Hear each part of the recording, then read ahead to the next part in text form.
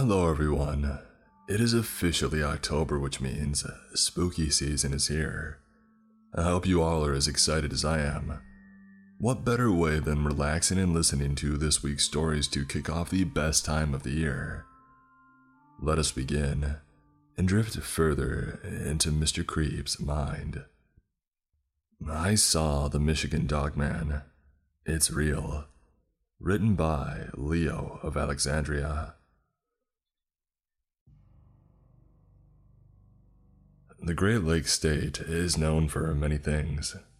I'm sure the number one answer from any non-resident would be the auto industry, which of course would be 100% accurate. Henry Ford didn't invent the car, but he made up the assembly system we all know today, and I'm guessing just about every factory in the world uses it. I'm sure he didn't foresee robots replacing people on the line, but that's another story for another day. Let me say that I am indeed a lifelong Michigander. I have lived in both of our beautiful peninsulas. If anyone doesn't know, Michigan is two separate pieces of land connected by the Mackinac Bridge, classified as a peninsula, a body of land surrounded on at least three sides by water. Every resident of Michigan is no less than 3 miles away from some type of water, whether it be a pond, a stream, a creek, a river, a lake, etc. Michigan should be known for water just as much as the auto industry. The name of the state itself means big water, from the Ojibwa tribe. I would also like to make the rest of the world know that we should be the unofficial potato chip capital of the world. Try to get your hands on better made chips. I'll just leave that there. You know about the auto industry, you know about the Motor City, and you know there's a ton of water in this state. But what you might not know is that there are a plethora of scary, creepy, and unexplained myths and legends based in Michigan. During my time in the Upper Peninsula, I lived in the middle of the woods. Some people may like the exclusion to city life, some may like the quiet. That's all great. But man, I can't explain how unsettling that silence is some nights. I've heard a lot of bumps in the night up there. I always explain it away as being wild animals. It's hard to argue. You'd have a better chance of running into deer, bears, and even badgers on your way home than seeing an actual person. Wolves have been thriving up north too, and in the Lower Peninsula.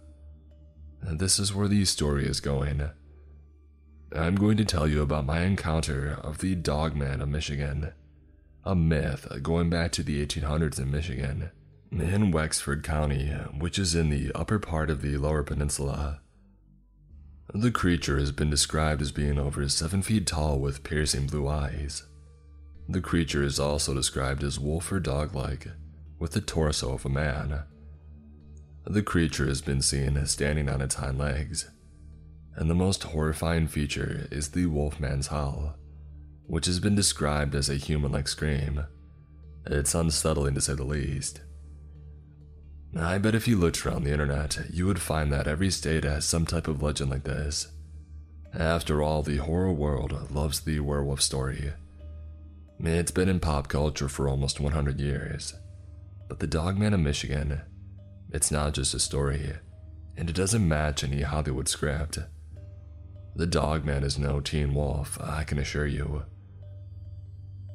The other part of this legend is that the Dogman only comes out in 10-year cycles, more specifically years that end with 7. While doing my research, I thought this was just one of those details to make the story more fantastical, like how Stephen King's It character comes back to feed every 27 years, just an arbitrary number thrown in by some writer. But I had to stop when I thought back to seeing the creature.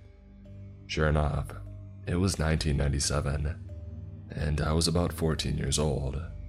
As mentioned, the legend most cryptid files are familiar with puts the Dogman of Michigan in the Lower Peninsula. My experience happened in the Upper, the UP as it's affectionately known. And before any genius in the comments says that I probably just saw a wolf or a feral dog, and let me stop you right there, Professor. You're going to read this whole story and say it anyway, but let me tell you, I have seen a handful of actual wolves in my life. Not many people have the privilege in real life when you think about it. They are coming dangerously close to being endangered in some areas, and where they do thrive are usually in real rural spots, and I lived in one of those areas. One moment stands out to me. Walking home on the dirt road, I saw it. I must have been zoning out, just wanting to lay down after walking miles home from school. Before I knew it, I was maybe 30 feet from a wolf that I would say was almost 100 pounds. I know some dogs can get to that size, but believe me, you would not mistake a wolf like this for a dog. Moving on. I'll say that growing up in the woods was like waiting for something disturbing to happen.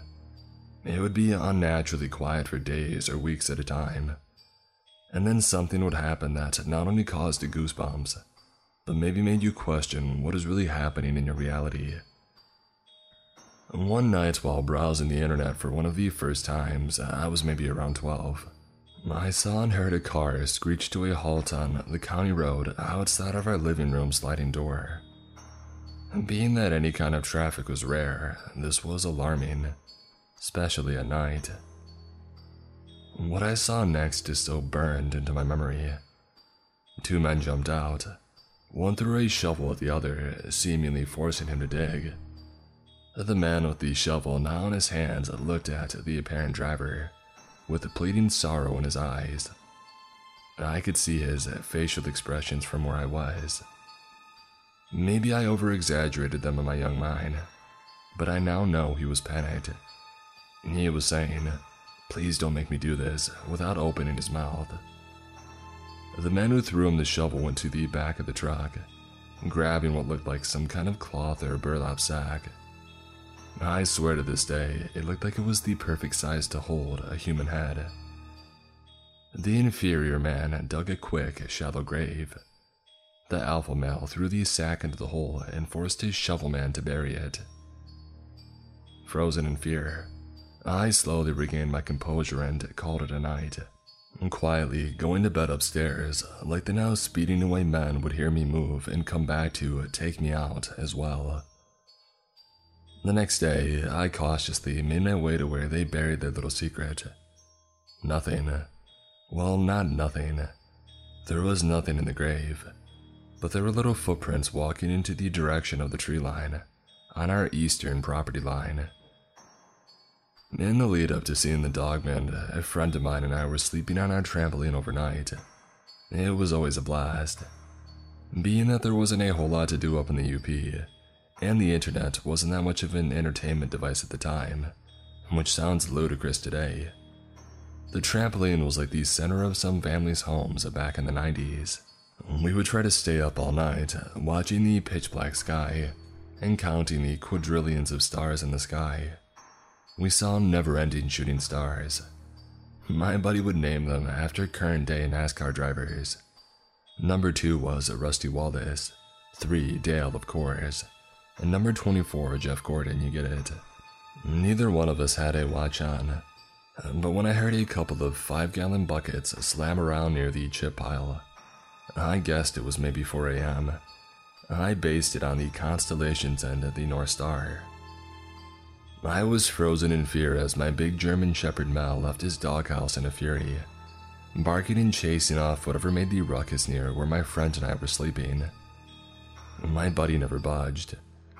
I just tried to ignore what happened and I forced myself back to sleep.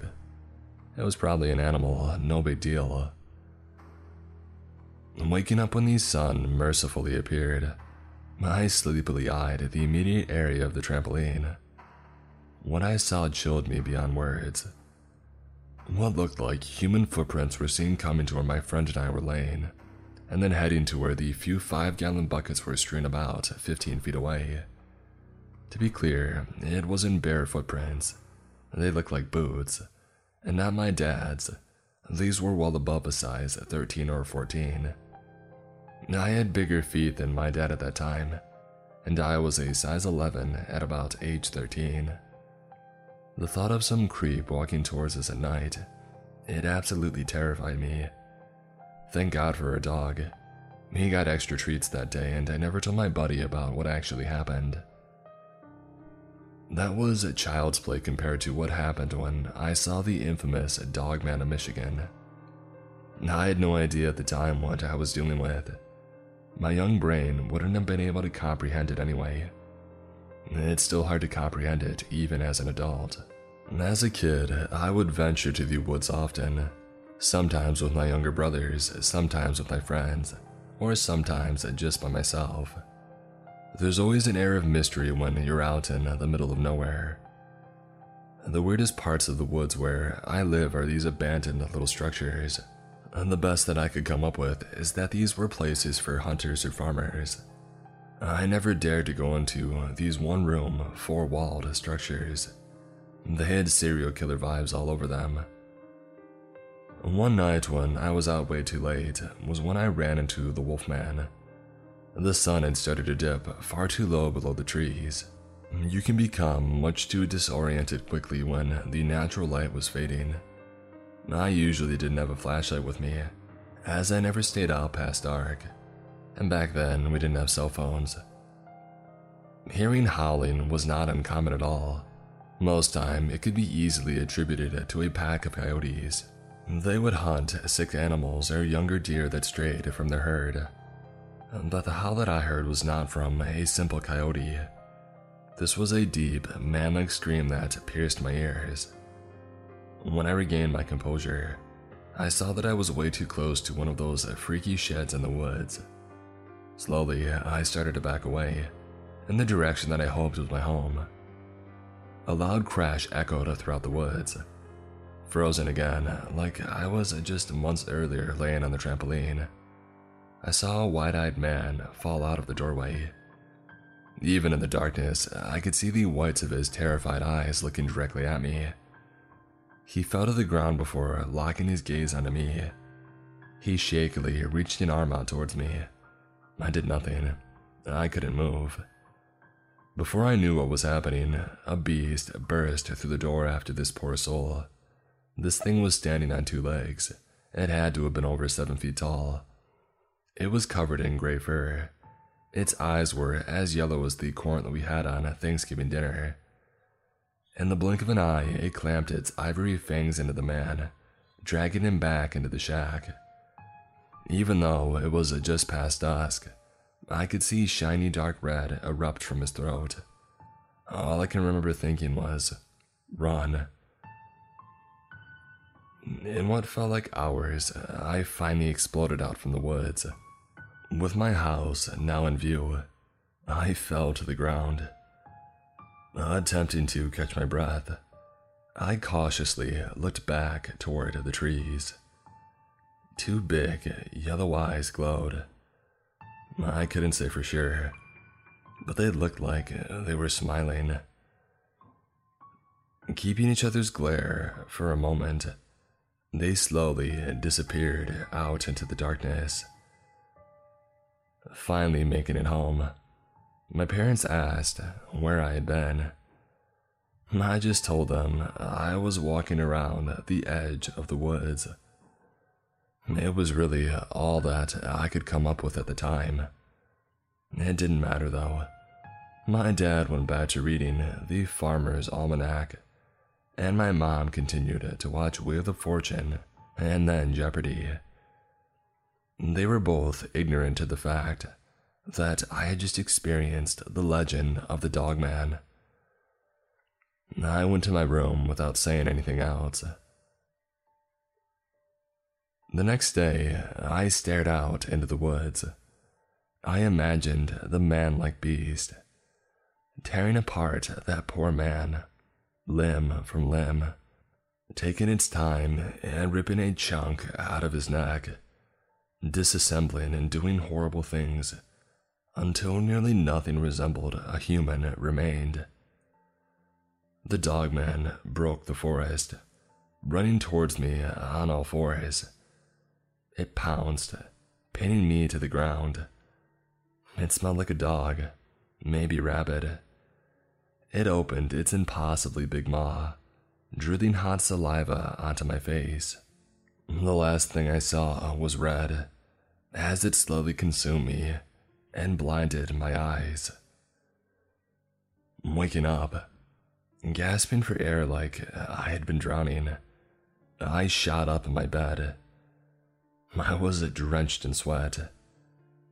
Taking in my surroundings, I was more than relieved to see that I was in my bedroom. My Tyra Banks poster was facing me. My poster of Frank Thomas, The Big Hurt, was to my left.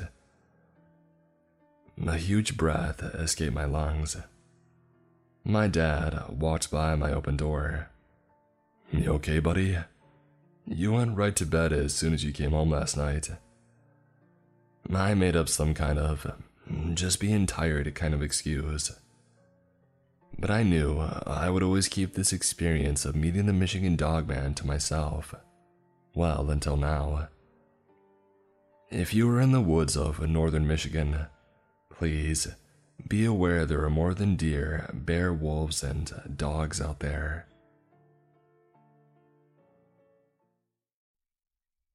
There is an alien crash site in the forest. I've been sent to investigate. Written by Doomed Geek.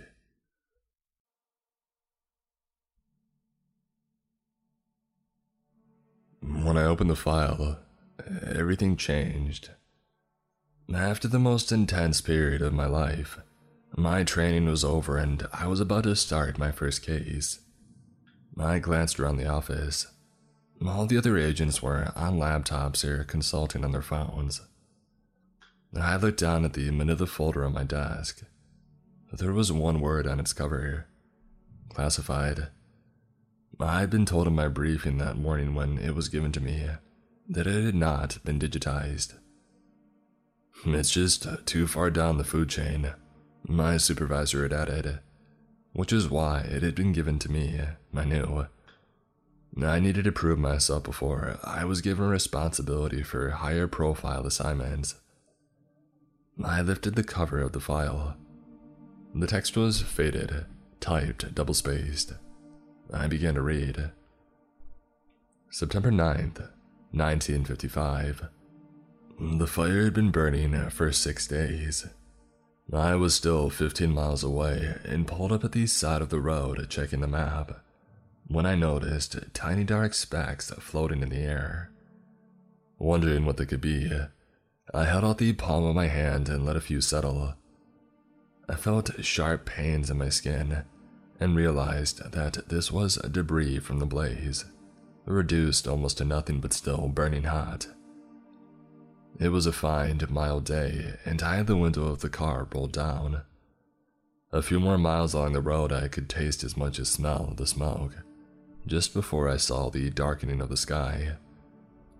Then I heard the crackle of the flames, and by the time I saw the first of the emergency vehicles, I could feel the unnatural heat on the side of my face. I rolled up the window, parked, and went to find someone to report to. This was a courtesy.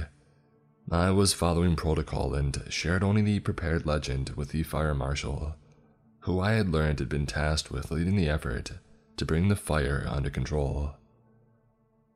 In the hours before the fire took hold, there had been a number of reports of a shooting star coming to ground in this vast forest. The nearest centers of population were over 150 miles away, and there was believed to be no loss of life or concern for damage to property.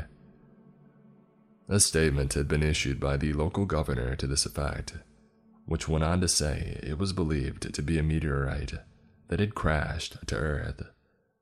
A very rare occurrence, and no more were expected. In short, watch the game later, enjoy your TV dinners, and do not worry. We got this. I explained my presence to the fire marshal by telling him, in strictest confidence, that the meteorite was a cover story, and that it was in fact a Russian surveillance satellite which had crashed, and I was there to supervise its safe recovery. I am pleased to note that he seemed to take this in stride, though I would not be providing the full picture if I did not add that I was clearly low down on his order of priorities. The density of the trees and the ferocity of the flames had led him to make the decision to create a firebreak around the edges of the blaze. Any flames that traversed this would be tackled by crews on the ground, based in the newly created space. It was a mammoth task, requiring hundreds of men. I was reduced to an observer for the next 48 hours. There was nothing I could do to expedite my assigned mission: to locate the UFO, which had been tracked entering national airspace shortly before the shooting star reports began to come in. The firebreak constructed, I had hitched a ride with the fire marshal as he inspected and encouraged his troops. We pulled up at regular intervals so we could talk, check equipment, pat already exhausted-looking men in the back, and tell them that they were heroes. It was on one of these stops that I heard a scream come from deep inside the forest, from the direction of the heart of the fire. It stopped us all in our tracks. We turned as one and looked into the flames. No one suggested trying to rescue whatever it was that had cried out. It was a miracle anything had survived in there so long, and death was by now the only outcome. I kept to myself my belief that the cry had not sounded human or like any animal native to that region which I knew of. To raise this would have deviated from my mission parameters. Soon, the sound of fire, and of the men and equipment battling to hold it back, were once more all that could be heard. The coffee that I had collected on the way from the briefing back to my desk had gone cold, but I sipped at it anyway. Around me, the other agents got on with their work. I had forgotten they were even there until I looked up. I stretched and turned to a new page. October 3rd, 1955. The fire was gone. This was its afterimage. The gray smoke that still rose from the darkened earth. The blackened, burnt trees whose damaged branches looked like the withered fingers of rotting corpses. I walked through this nightmarish environment weeks after the fire itself had burnt itself out. The break had proved effective, and the fire had been left with nothing to consume. The others had all left. I traveled alone towards the center of where the blaze had been, its starting point, the landing place. I kept to as straight a line as possible in the terrain. The bones and small complete skeletons of animals lay everywhere on the forest floor. The stench of burnt matter was all-pervading, and my eyes and nostrils and the back of my throat stung. I was concerned that I would not be able to go on, but if I turned back, that meant a further delay in completing my mission. I continued. My perseverance was rewarded around an hour later. I began to see trees that were tilting to one side. This became more severe as I walked on, and before long, a swath of leaning and toppled trees appeared in front of me. This was a separate trauma to the damage caused by the fire. I picked up my pace. I was eager to see. I clambered over fallen trees, felt the stinging touch of branches that remained and still smoldered as they brushed against me, until I reached a clearing, what I now knew to be not the landing place but the crash site. The craft had been cylindrical and looked to have been snapped almost in half by the impact. Only silvery threads that were metallic in appearance connected the two sections. I wondered if they were an equivalent to cables. I was considering entering one of the sections when I saw the body. It lay partially hidden under the craft. It was around 4 feet long and slim, with arms and legs in proportions as might have been seen on a human child. Its hands were cruder than a child's, with 2 thick, curving fingers in each hand. Its eyes were white orbs that dominated its face. There was no nose, mouth, or ears that I could discern. There were a series of small slits fanning out from a point just below the center of its eyes, until they covered the lower part of the face. They looked to me as if they had been cut into the skin like primitive tribal markings. though no coloring distinguished them that I could see. The outer layer of body, like its surroundings, had taken on an ashy hue because of the fire, and it could have been that any pigmentation had been lost. I paused then, told myself to stop imprinting human images onto this alien being. I most likely had no points of reference for what I was seeing here. I moved around the clearing with as calm a mind as I could summon. There were no more bodies. I decided to walk around the perimeter of the crash site to see if there were any more bodies further out, and then work my way inwards and complete my initial examination by then entering the craft. I had been pacing around for around 20 minutes when I found them. I counted 8 alien bodies that had been laid out in a line on the forest floor. They were partially buried with their eyes and the marking on their faces visible. I dug into the earth with my fingers at a number of points around the bodies to see if they had been buried with any possessions, but I found nothing. My supposition is that there had been one survivor from the crew, and that they had buried the dead as best they could before they too succumbed, whether from injuries sustained in the initial crash, the effects of the fire or smoke, or from natural conditions on the Earth's surface which could have proved fatal to them. Their last act, I believe, was to try and return any sanctuary offered by the interior of the craft. It was by this stage growing dark and I had no means of continuing my exploration, so I began the trek back to my base, a mouse-infested motel in which I had already spent many long, uncomfortable nights trying to sleep. Here, the narrative ended with a short note that looked to have been typed on a different machine.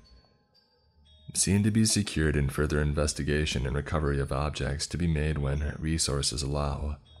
Agent reassigned. A red date stamp placed this in early October in 1955, and an illegible signature sealed the deal. The agency is at the end of the day a bureaucracy funded by the government and run by pencil pushers. There is always new crises, pressures to focus in dozens of different directions. It's an impossible ask. It looked to me as if I closed the file that the crash site had fallen through the cracks in the system. It had resurfaced because of 2 calls to a sheriff's office that sent up red flags in our countrywide covert monitoring system. I logged into my laptop and clicked on the links my supervisor's executive assistant had sent me. Both were hurried, breathless. Neither provided their name as the operator requested. The sound quality was poor. We had lost track of time and set up camp in the old woods in a clearing that we found just before it grew dark. We were woken in the night by the sound of movement outside. Something then started to cloud the fabric of the tent. Neither of us were armed, so we waited and it grew quiet again. And whatever it was, it seemed to go away.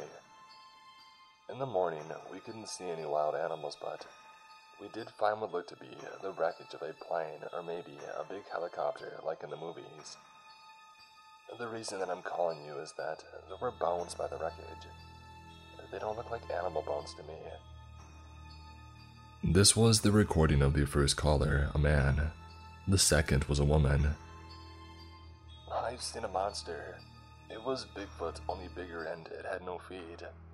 I was in the woods with my friend Dwayne because I like him, but he has issues with PTSD, so he can't cope with regular holidays. I had went out by myself to relieve myself when I saw it. It was huge and filthy, and it was crawling with bugs, and it was watching me. I screamed, and Dwayne came running, only with his gun jammed so he couldn't shoot at it. You have to do something. In the briefing, my supervisor had told me to go to the site and reevaluate what was actually there, and provide costings for its removal if that was deemed necessary to prevent public disorder. It was said in such a matter-of-fact way that I had no qualms about my safety, as I signed out a 4-wheeler and set off on what would be a 4-day-long drive. August 5th, 2021, 5:21 a.m. I am recording my visit to the scene of the crash site on my phone for later transcribing. The day is already humid and I am now concerned I am unprepared as regards my clothing and equipment. as I follow in the footsteps of my fellow agent more than 60 years ago. I do not want to delay, so I am pressing on.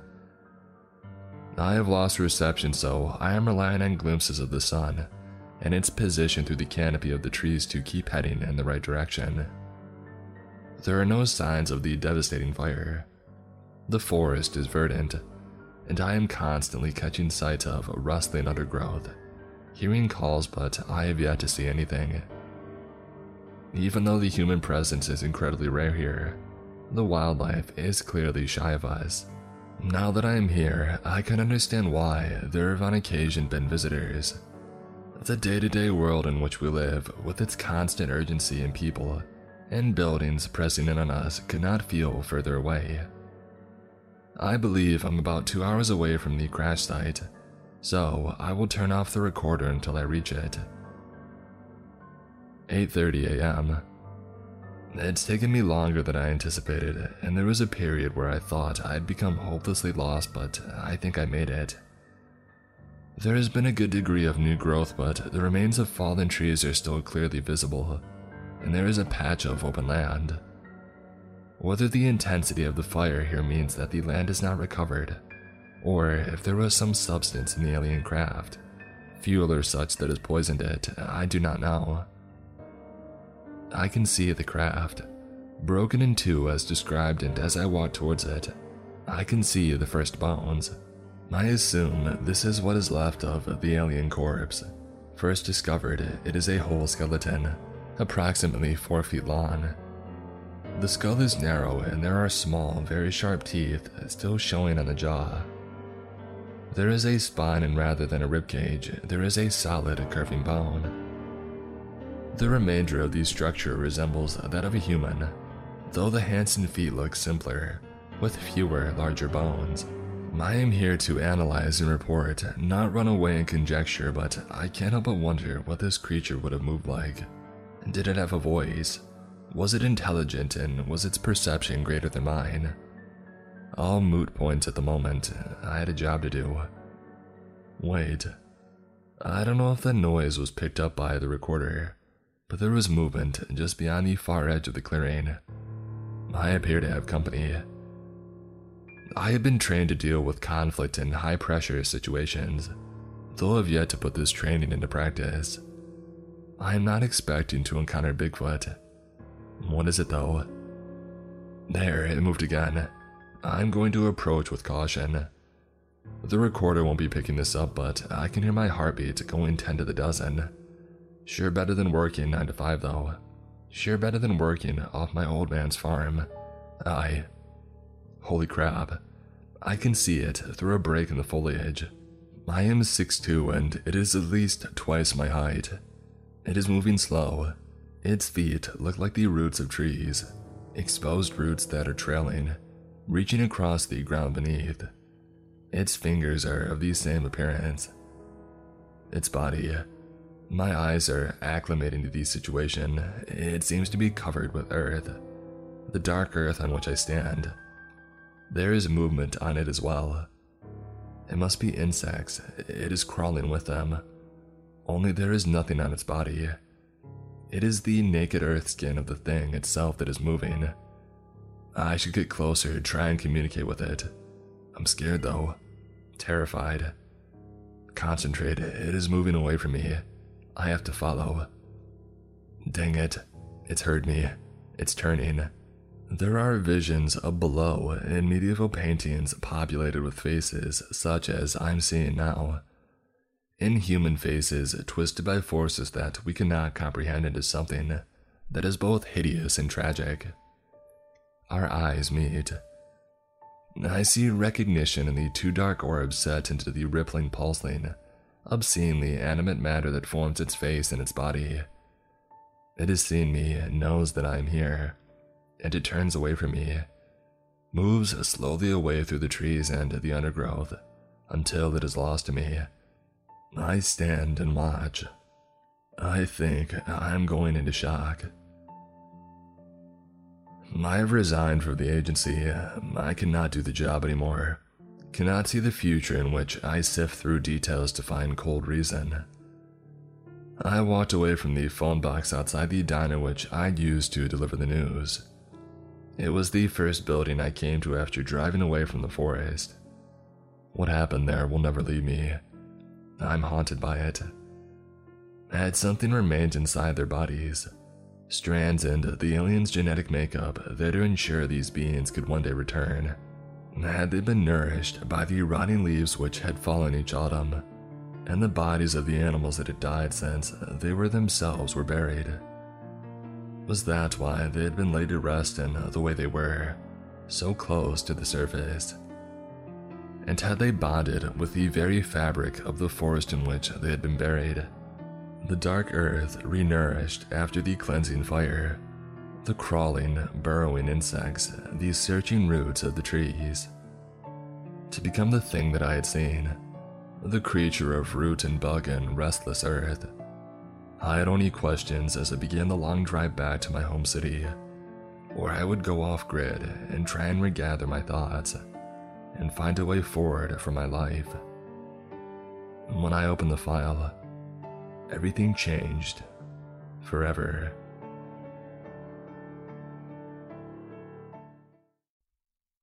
My dad is a doomsday prepper. He disappeared months ago. Written by Odd Directions.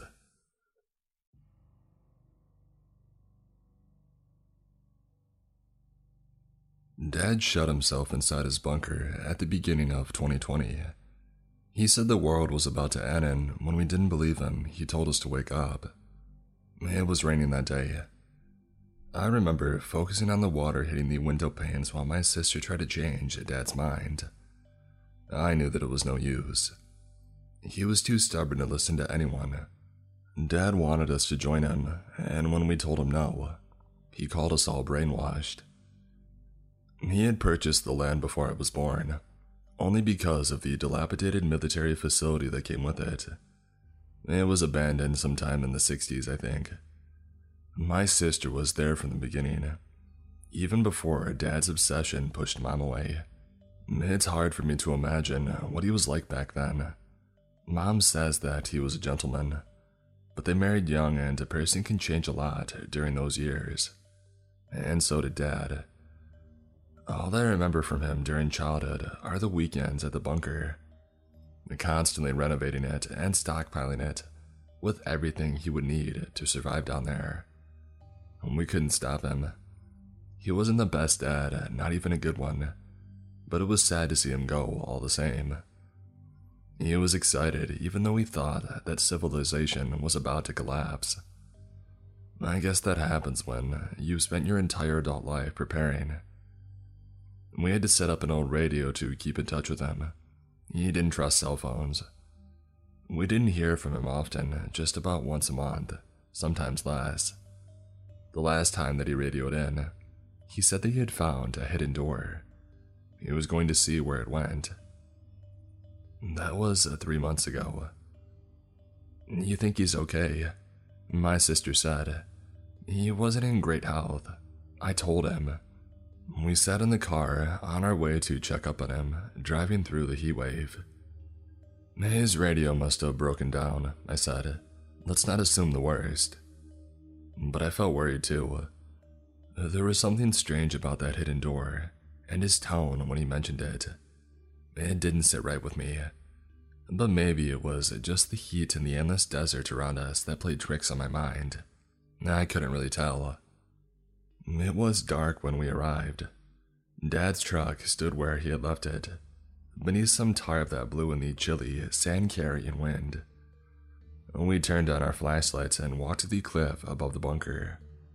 The steel door was made to withstand a nuclear blast.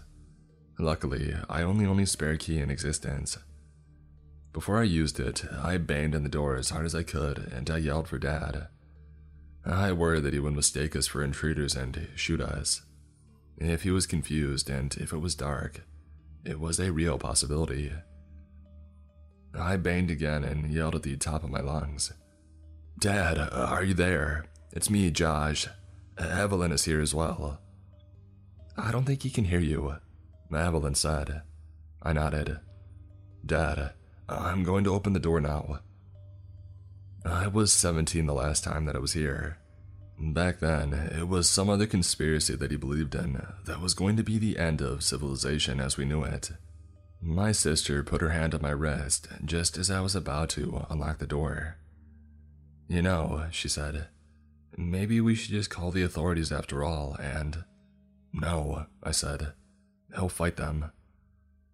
I unlocked the heavy door. A rancid smell escaped the darkness inside. It was the odor of death. I recognized it from when Dad tried and ultimately failed to learn how to hunt and let a reindeer carcass rot on the property for weeks. My sister and I had already stopped visiting him by then. I didn't tell her what the smell reminded me of. She covered her nose with her shirt. We descended the spiral stairs. It creaked for each step that we took, almost as if it was about to fall apart. I tried the light switch at the bottom. The click echoed throughout the long corridor leading to the living area. Nothing happened. I realized that the batteries which he had charged by the use of an old exercise bike were dead. That meant that he was most likely dead as well. "The generator could be broken," I said, "but maybe you should wait back here just in case, you know." I pointed my flashlight in front of me. The light was too weak to reach the end of the corridor. On the way here, I had felt ready. I felt sad, the kind of empty sadness you feel after the death of a parent that was never any good. But I didn't feel worried. Now, on the other hand, while staring into the dark corridor that I used to run through as a kid, I was afraid. The fear reminded me of how my childhood night terrors used to start. They always crept up on me in the darkness, grew with the grotesque shadows on my bedroom ceiling. "I'm not letting you go in there alone," Evelyn said. "We stay together." We walked into the darkness. The foul smell intensified for every step we took, and so did my heartbeat. I was glad my sister didn't stay behind. The bunker seemed so much smaller than I had remembered it, much more cramped. The asymmetry between my memories and reality made everything feel off somehow, just as if the bunker was merely a model of the real thing. But it wasn't. I had just grown up. We entered the main chamber. It was overfilled with litter and clutter. Empty cans, both the food and beer kinds, lay scattered across the sticky floor. We had to take large steps not to step on any of the trash. "That's weird." Evelyn pointed her flashlight at the small dining table. "Look." My hair stood up on my neck before I even realized what she meant. The table was set for 3 people. I didn't say anything for a moment, trying to process what I was seeing. And just when I was about to speak, my sister interrupted me. "Who the heck was here with him?" "We don't know," I began. "I mean, he might have left the old plates on the table and—" A sound of something falling to the ground came from one of the other rooms further into the bunker. I pointed my light in its direction, but I couldn't see what made it. "Dad," I yelled. "It's me, Josh. You there?" No response. "I'm afraid," Evelyn whispered. "Something isn't right here." I only vaguely heard what she said. My focus was on something else. Something on the wall on the other end of the room. "That's not supposed to be there." I slowly walked toward it. That must have been what he talked about over the radio. Dad had hacked away a layer of concrete for whatever reason, and uncovered a rusty metal door behind it. It stood ajar. A lukewarm, musty breeze came out of it. My sister walked up to me as I carefully pried the door open with the back of my flashlight. I could feel my heart in my throat. I could hear my sister begging for us to leave, almost in tears. But I needed to know what was behind that door. It was imperative to understand what had happened here. I needed to know. I needed closure. "What in heaven's name?" Evelyn looked over my shoulder. "Why is this here?" Behind the door was a room about the size of a broom cupboard. It was unremarkable except for a circular hole in the middle of the floor. I shone my light into it, but I couldn't see the bottom. Just as I thought it was big enough for a person, my sister said, "Do you think he fell?" Drops of sweat from my forehead fell down the pit. I felt dizzy and stepped back, afraid that I would fall inside. My sister picked up a can filled with some rotten beans and threw it down the hole. It clattered against the walls as it bounced from one side to another. The sound faded away until we couldn't hear it anymore.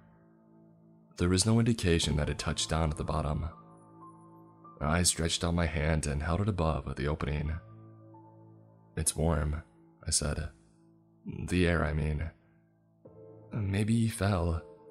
Evelyn stepped back almost as if she were convinced. "Can we please get out of here?" She reached for my arm. "We can return with the police. Please, Josh." "It wasn't dark when Dad found this," I said. "You would have seen the hole." "Josh, please. Just give me a moment to think." I walked toward the hallway that led to the other rooms, desperately hoping to find him. For some reason, it was important for me to see him, to be able to leave without wondering. I needed to know that he was truly dead. I just want to. I stopped myself after I accidentally pointed the flashlight on the floor in the middle of the hallway, revealing a pair of feet. "I think I found him." I ran up to the body. "Wait." Evelyn yelled and reluctantly followed me to avoid being left alone. It wasn't Dad. I screamed upon the realization. My mind couldn't comprehend what I had just seen.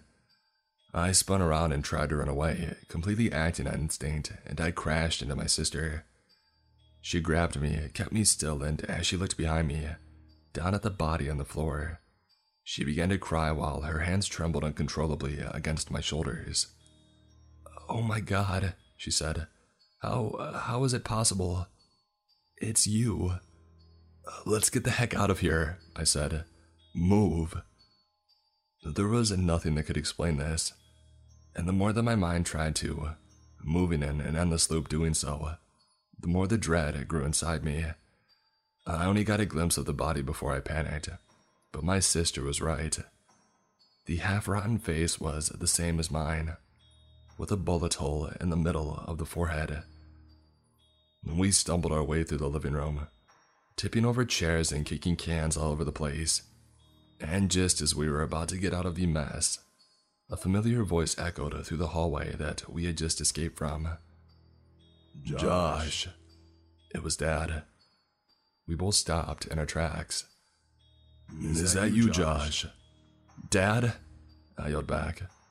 What the heck is going on here? Don't worry. It sounded like he was at the other end of the bunker, possibly inside the storeroom. "I killed that son of a gun. Put a bullet right between his eyes." "Come out from there," I yelled. "We have to leave. It's not safe here." Silence. "Something is wrong," Evelyn said. "I don't think..." "Dad," I yelled. "Come out." "I can't move," Dad said. "I'm stuck under a shelf. I'll need your help, son." I turned to my sister. "Go back up. I'll get him out of there. We'll be right behind you, okay?" "Think, Josh," Evelyn begged. "You think he's been stuck under a shelf for..." I should have listened.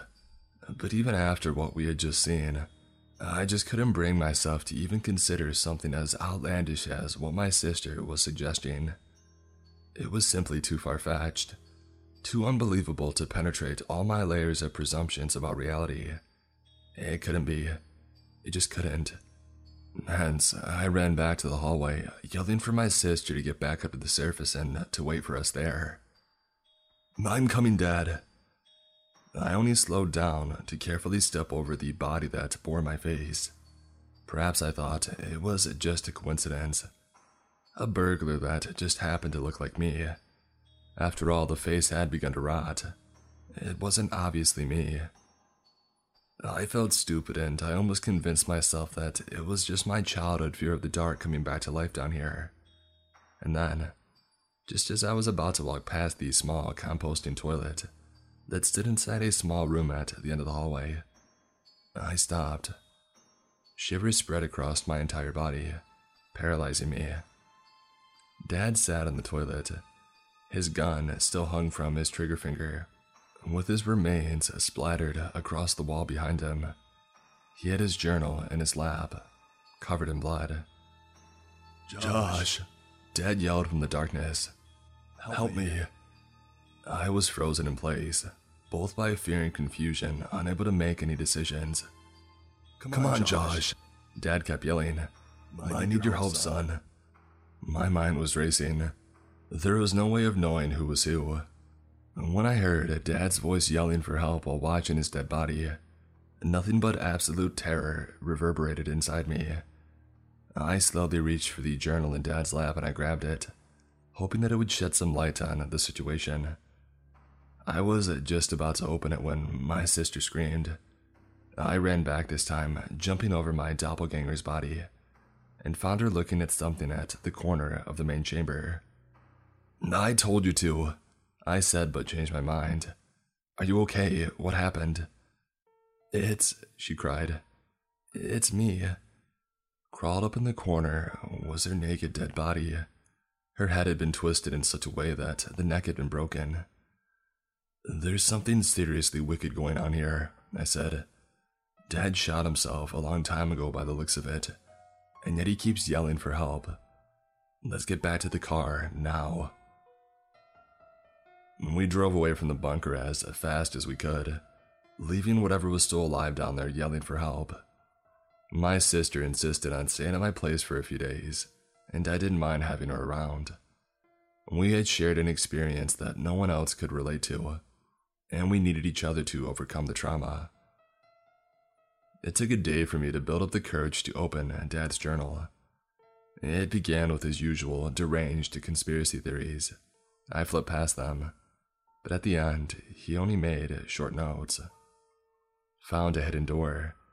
Deep pit, possibly the remains of some old black project. Evelyn and Josh woke me up. A surprise visit, didn't hear them enter. Strange. Had dinner with them. Something seems off. It isn't them. They tried to make me. God help me, it isn't them. I shot the one right between the eyes. Hiding in the bathroom now.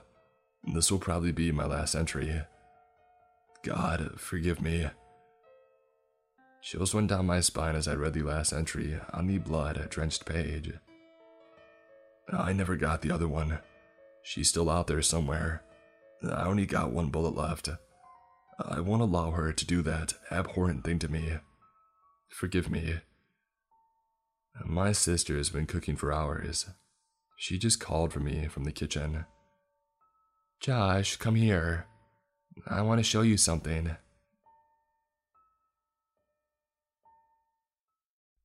Does anyone else remember the Great Blackout of 2014? Written by Willow's Closet.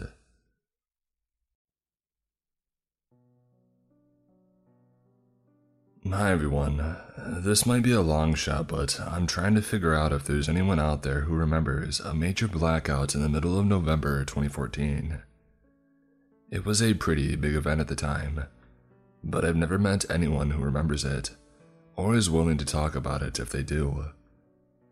I still have no idea if the blackout was only in my city, or if it was nationwide.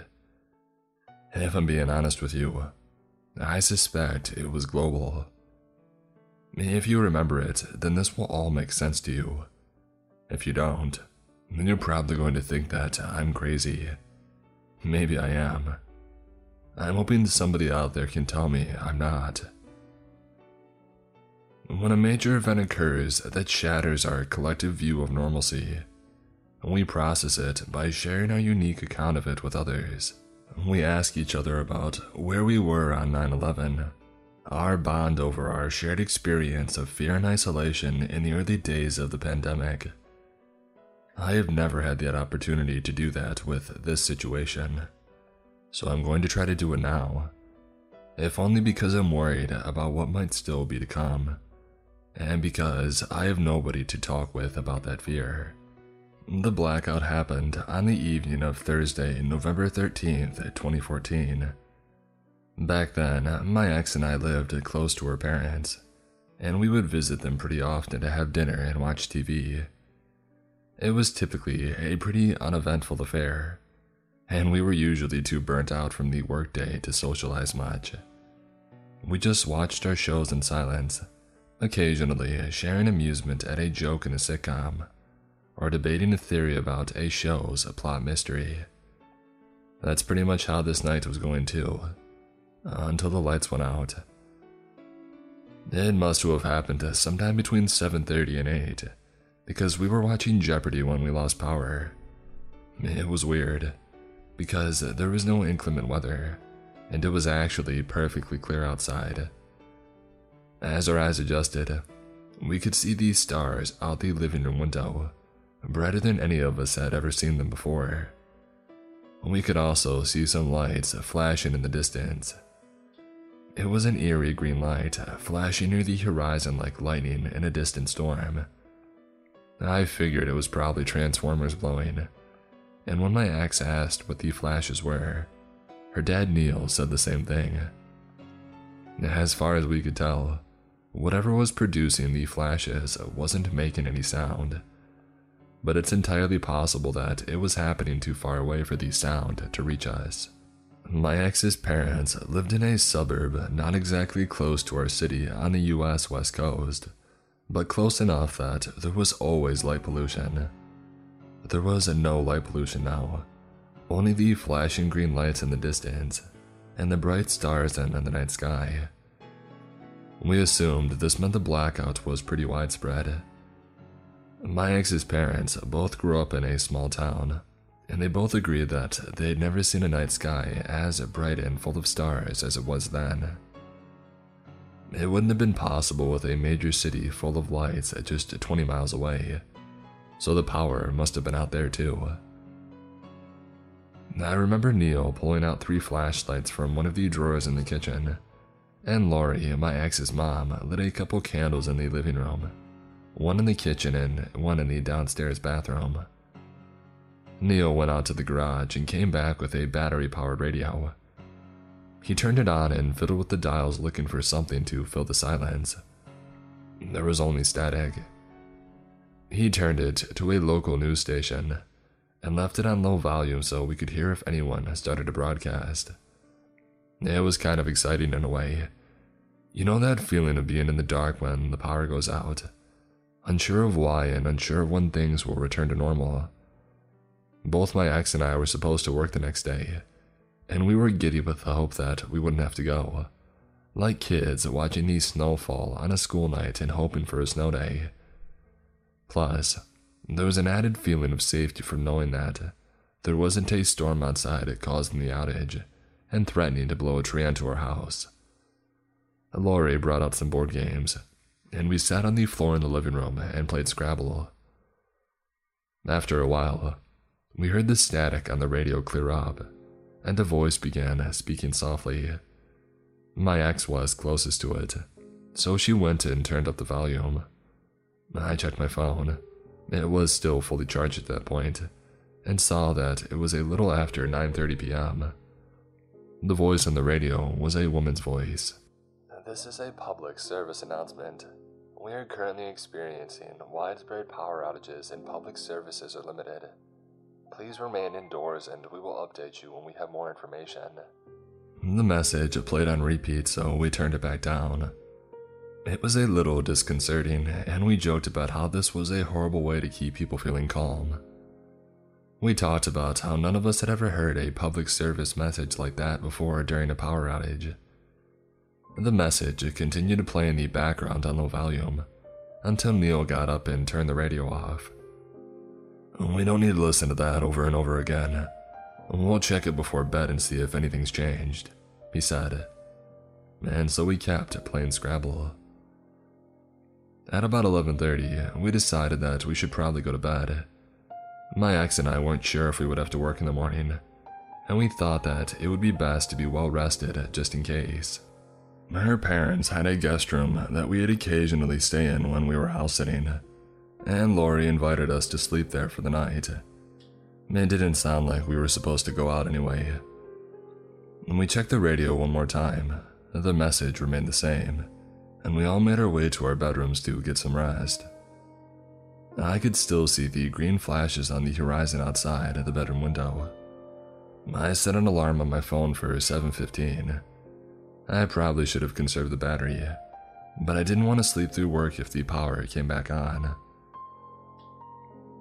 We woke up in the middle of the night to the sound of a booming voice coming from outside. "Please remain indoors.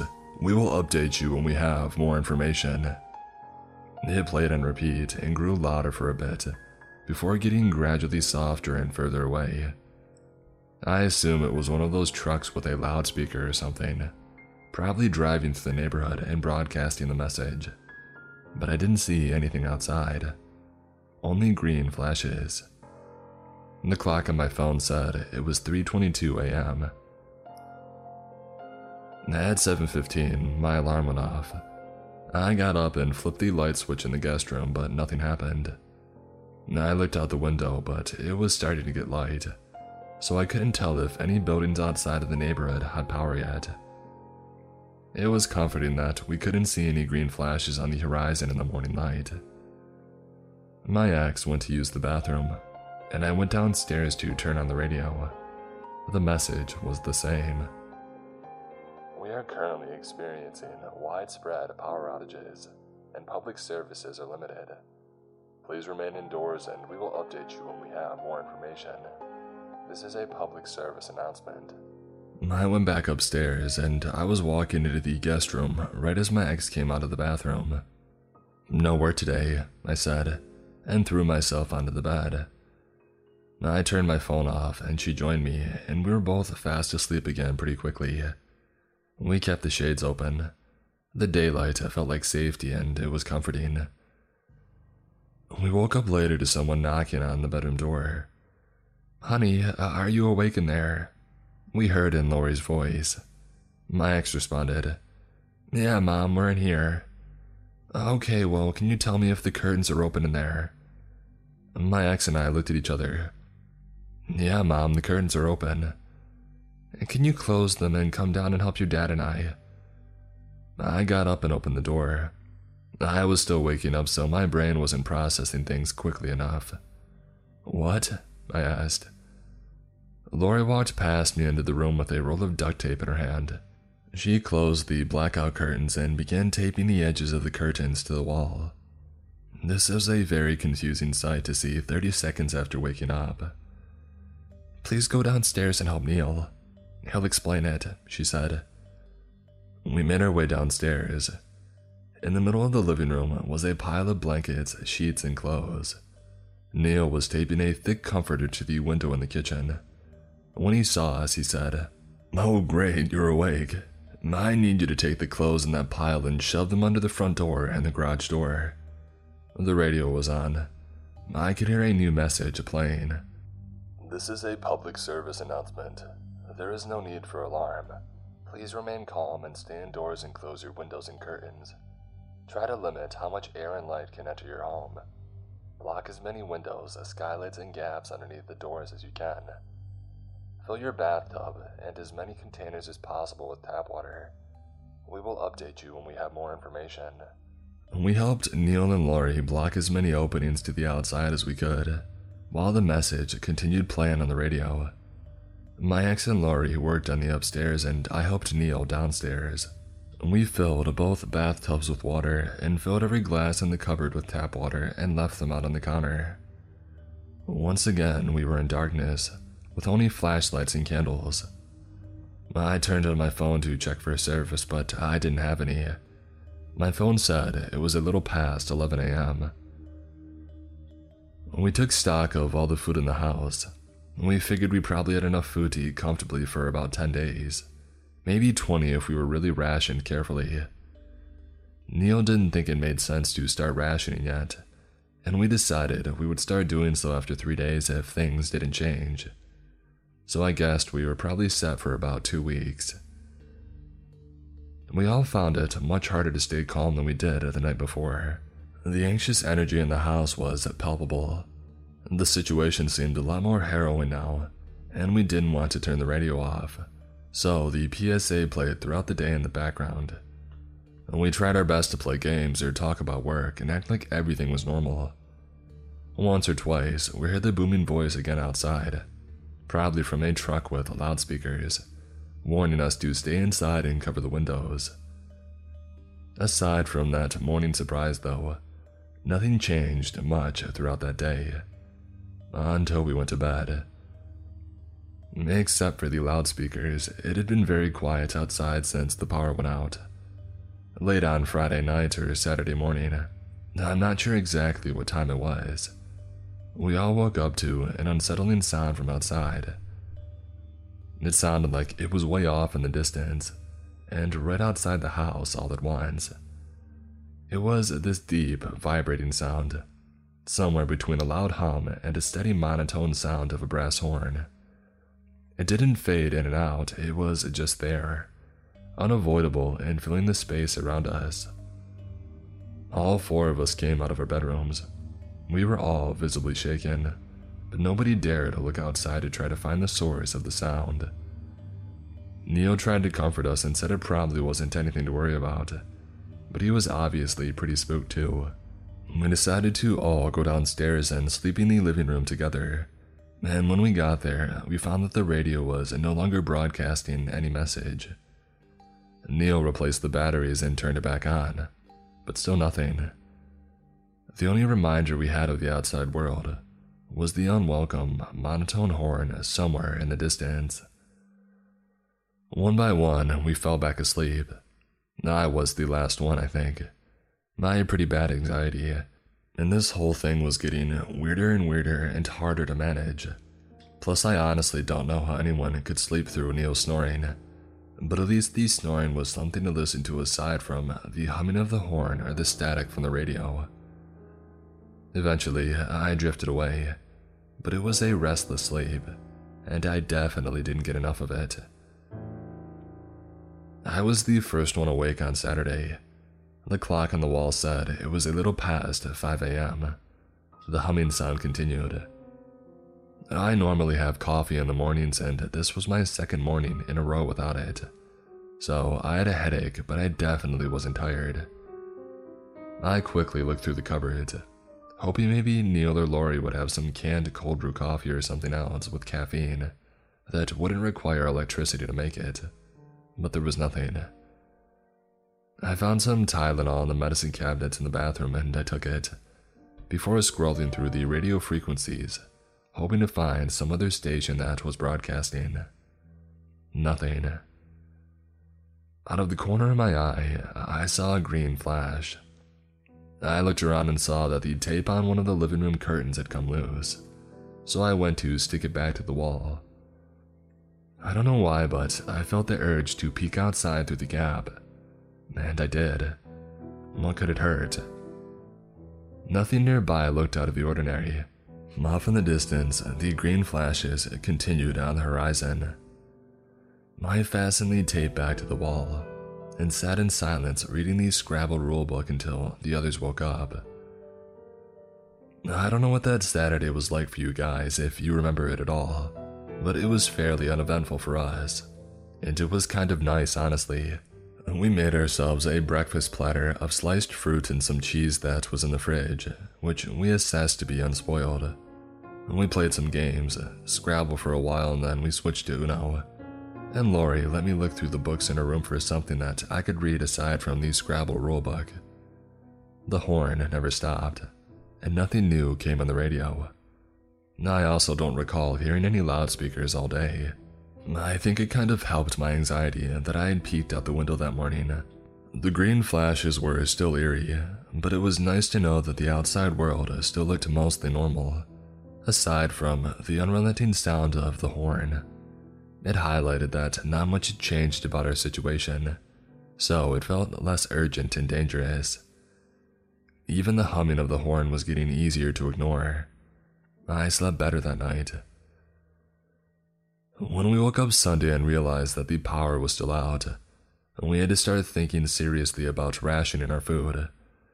We agreed that we would try to stick to one meal a day.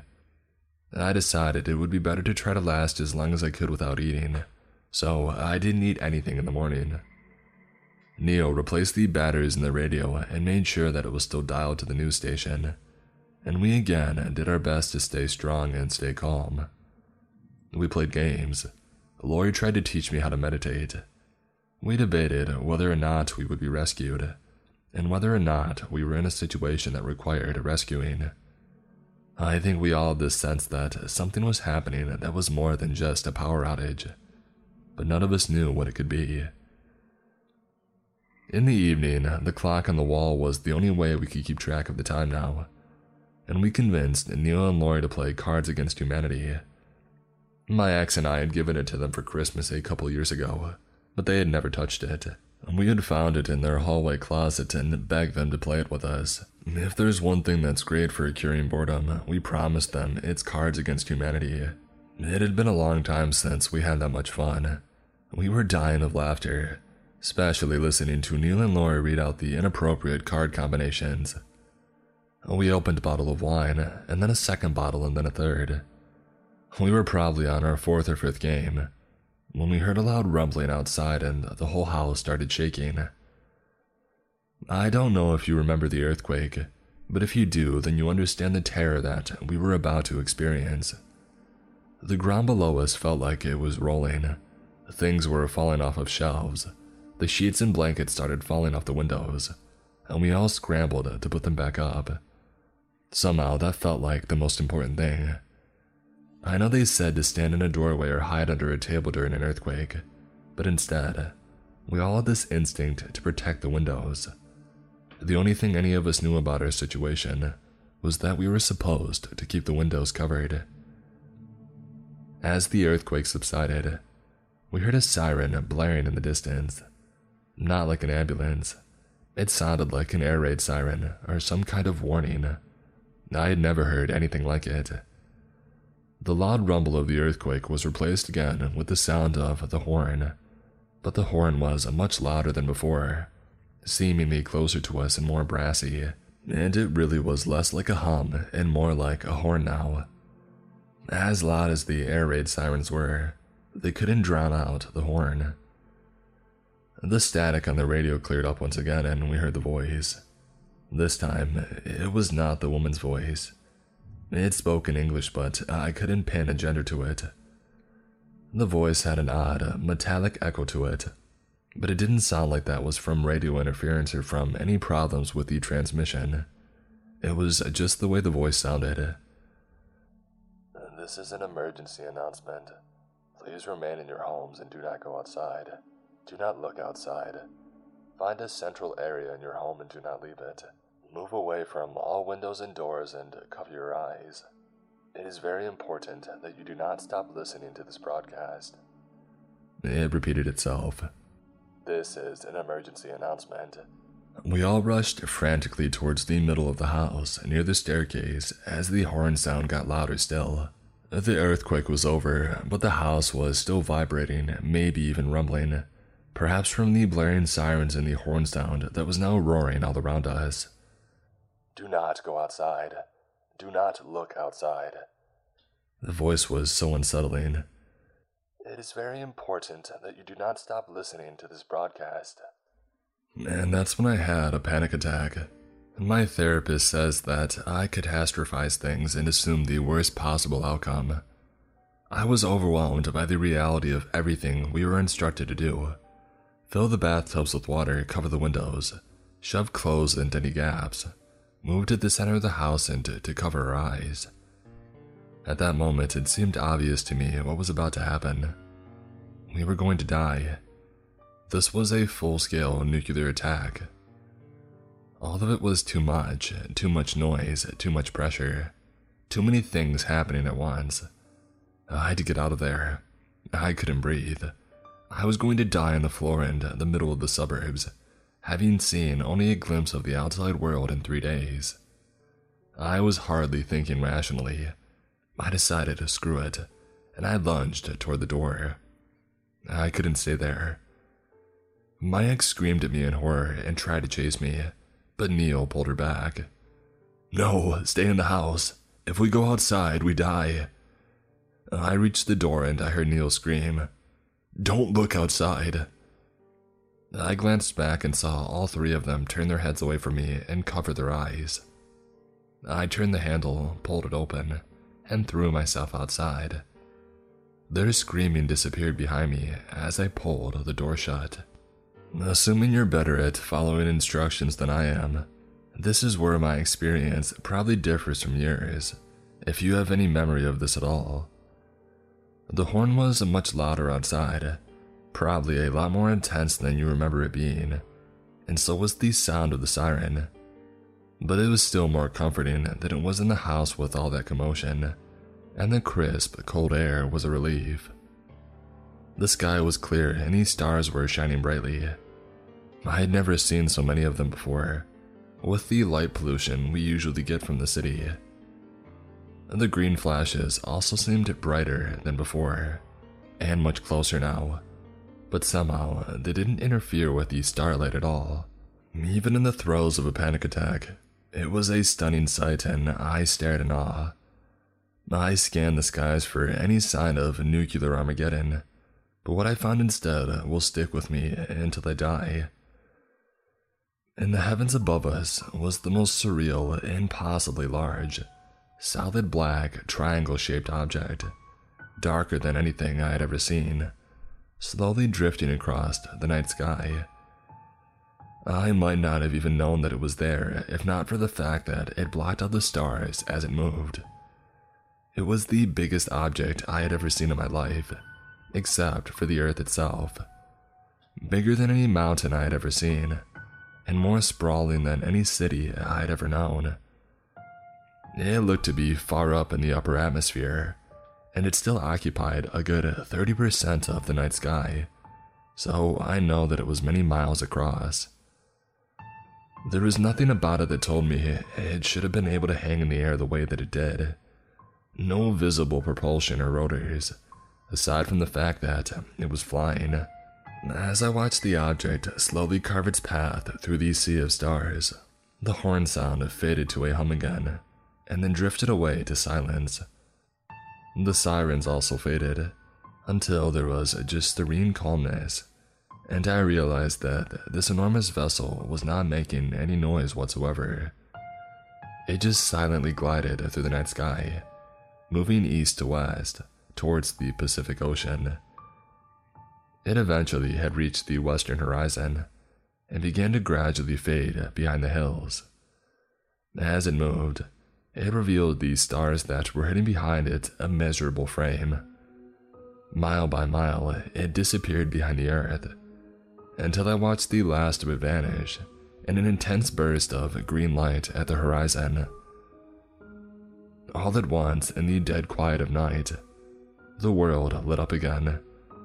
Every house and streetlight around me shined brightly, and most of these stars seemed to pop out of existence, snuffed away by the light pollution of the city. I heard a neighbor open their window, and some laughter emerged from their house. There was music somewhere in the distance. I stared at the western horizon for what felt like days, wondering if I had really seen what I thought that I had seen. It seemed impossible, but the memory is burned into my brain. Eventually, I took a deep breath and turned around to walk back inside. My senses were flooded with the sound of the TV, some sitcom with a laugh track, and I made my way into the living room to see Lori, Neil, and my ex, all sitting on the couches watching a show. I sat with them. None of us said a word. When we left for home that night, my ex and I sat in silence for the entire car ride, and we went to bed without speaking a word to each other. The next day at work, everything seemed bizarrely normal, and nobody was in a rush to talk about the event of the past 3 days. I sat at my desk, did some menial tasks, and watched the clock tick away towards 5 p.m. I was dying to talk about what we all experienced, but nobody in the office brought it up, or even hinted at anything out of the ordinary. It wasn't until the day was almost over that I finally found myself in a conversation with a coworker. She asked me how my weekend was, and I laughed and told her that it was definitely memorable. And then I asked her how she was holding up after everything that had happened, and she was confused in a way that could not be possible for someone who had experienced even a fraction of what I experienced. It was only then that I realized that nobody else had any memory of what had happened.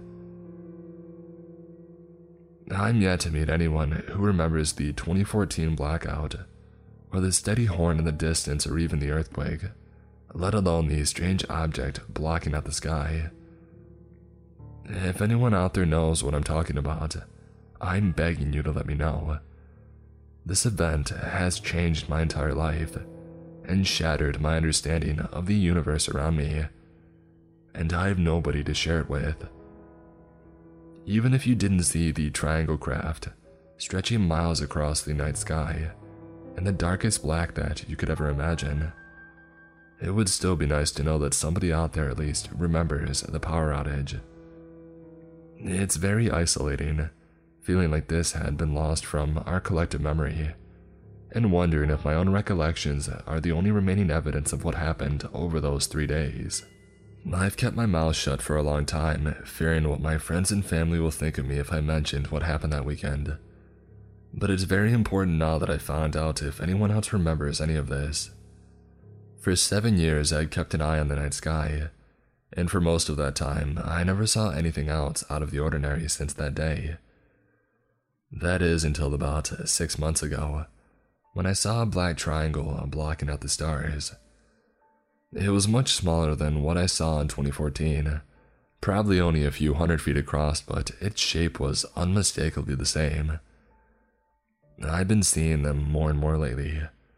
Now, every night when I look up at the sky, usually long after everyone else has gone to bed, I swear that I can make out 1 or 2 smaller pitch-black triangles, slowly and silently moving through the sky. If you go outside tonight and look up, you might be able to find one. They're hard to see, but look for stars that fade in and out of existence, and then you'll be able to make out the outline of a perfect triangle. Last night when I was looking for them, I think I began seeing green flashes again on the horizon. They are much dimmer than they were back then, but they are there. I think I haven't been getting much sleep lately, and they seem to be getting brighter as the night went on. Maybe my eyes were just adjusting to them better, since I was up all night watching the sky. I also swear that I heard the faint sound of a steady horn in the distance, but nobody is talking about it today. Maybe everyone's just asleep, or maybe I'm losing it. I can't say that my mental health has been great since 2014, so who knows. But I don't think that I'm losing it. I cannot but wonder if these things were also happening in the weeks and months or years leading up to November 13th, 2014, and none of us noticed it. But I notice it now, and I'm trying to be prepared for the worst.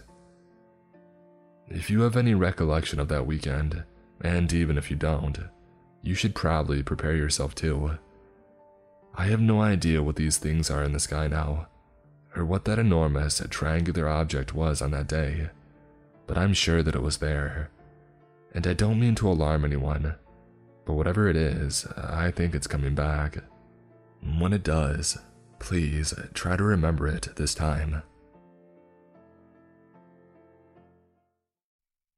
I live in a duplex. I think something is wrong with the family next door. Written by The Crooked Boy.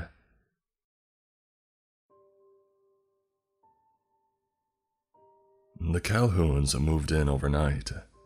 Our house, a duplex split right down the middle, was filled with muffled scrapes and groans as the picture-perfect family lugged in their furniture and settled down in the unit beside ours. There's a mom, slight and brunette, a father, strong and handsome, and an 11-year-old daughter who was just a little younger than me. I never actually saw the Calhouns until the very end. I only knew they were real because my parents said so.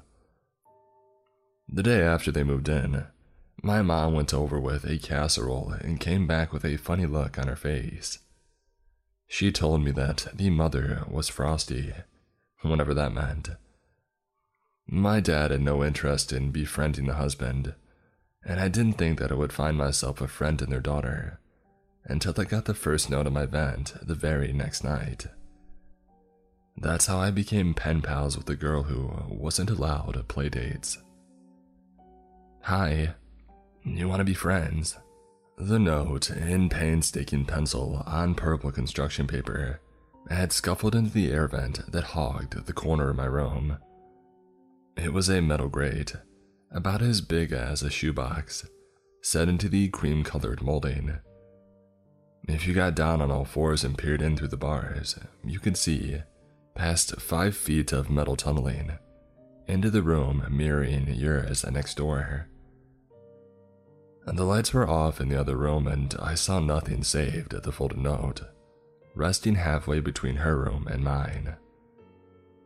I popped off the vent and fished it out, reading the carefully plotted scrawl that asked me to be friends.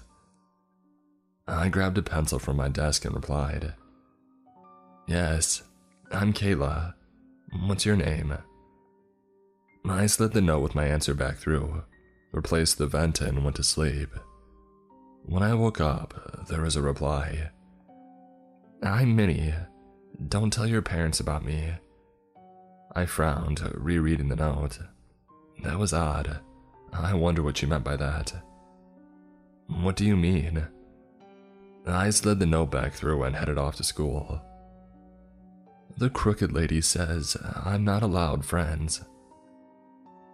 Beneath Minnie's reply was a drawing of a stick woman, with a head of scribbled hair and a multitude of bent, jointed limbs. A spider thing. Looking at it made my skin crawl and my knees go weak. The crooked lady. I debated showing my parents, but afraid that they would march me next door demanding answers, I didn't. Instead, I wrote back, "Who is that?" After I finished my homework, there was a new note, one that made my chest ache. I stared at the reply to my question, trying to make sense of it. There were 2 new words beneath the drawing.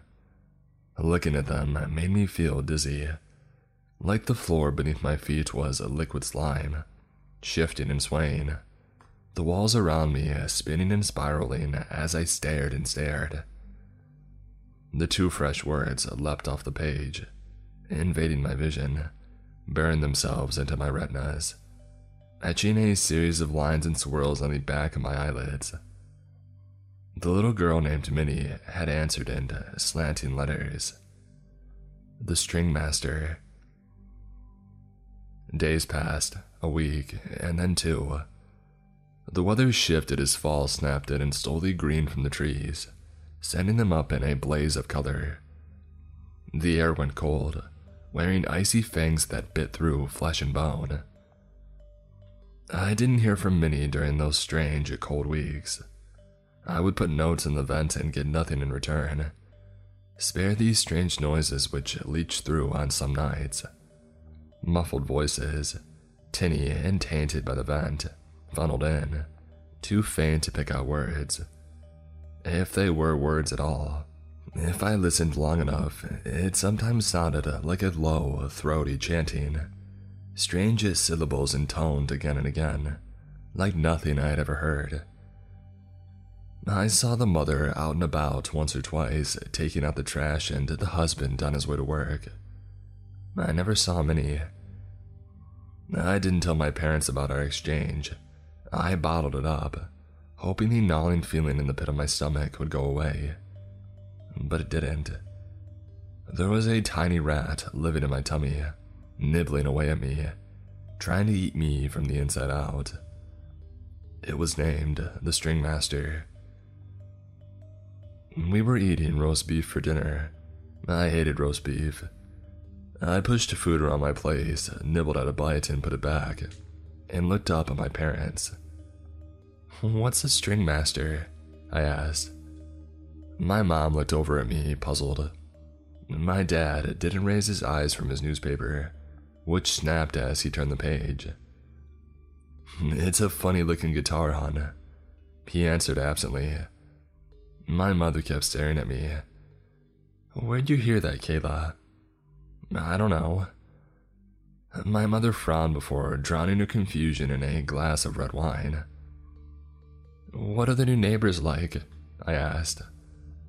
"The wife was frosty," my mom answered. "I haven't met the husband yet. And their daughter." My mom's face, light and pale beneath a head of blonde curls, nodded up as if she couldn't find the words. "The daughter seems odd," she said finally. I looked up. "You met Minnie." Mom frowned at me. "Her name's Minnie." I thought about the note that I had gotten. "Don't tell your parents about me," and decided to lie. "I don't know, I think so. I thought that I heard her mom call her that once." "Yes, well," my mother huffed. "She just seems odd. I only saw her for a moment, a scabby little thing. I'm sure she's a perfectly sweet girl. But..." My mom trailed off and I thought I saw her shudder. "I don't want you playing with her," my mom continued. "Especially not over there. Her mother was frosty."